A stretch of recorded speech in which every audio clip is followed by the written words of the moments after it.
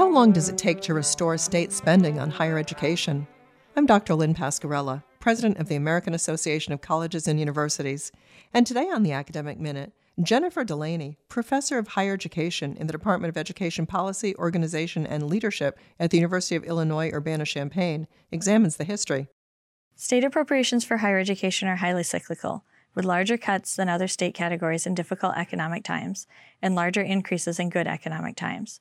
Our research tests whether the duration of recoveries from cuts in state appropriations for higher education has changed over time and which characteristics of states are associated with shorter or longer durations of recovery between 1984 and 2015.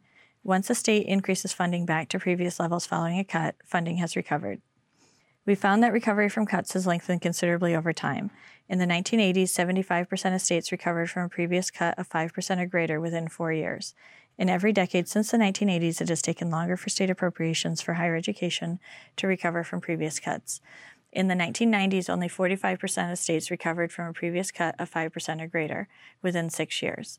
In the early 2000s, recovery from a 5% cut became increasingly less likely, with only 25% recovering from such cuts within 10 years.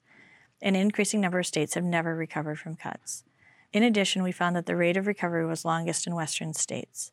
States with higher levels of tuition at their public institutions are less likely to recover quickly from cuts than states with lower levels of tuition. States with higher levels of student financial aid were likely to recover more quickly from a cut, particularly from larger cuts. In previous decades, institutions and system leaders could safely assume that after a cut, funding would be restored. They could hunker down and wait. Over time, it's become clear that this approach will no longer suffice. It's taking longer and longer to recover from cuts in state support for higher education, if a recovery comes at all. That was Jennifer Delaney of the University of Illinois Urbana-Champaign. You can find this, other segments, and more information about the professors at academicminute.org. Production support for the Academic Minute comes from AAC&U, advancing liberal learning and research for the public good.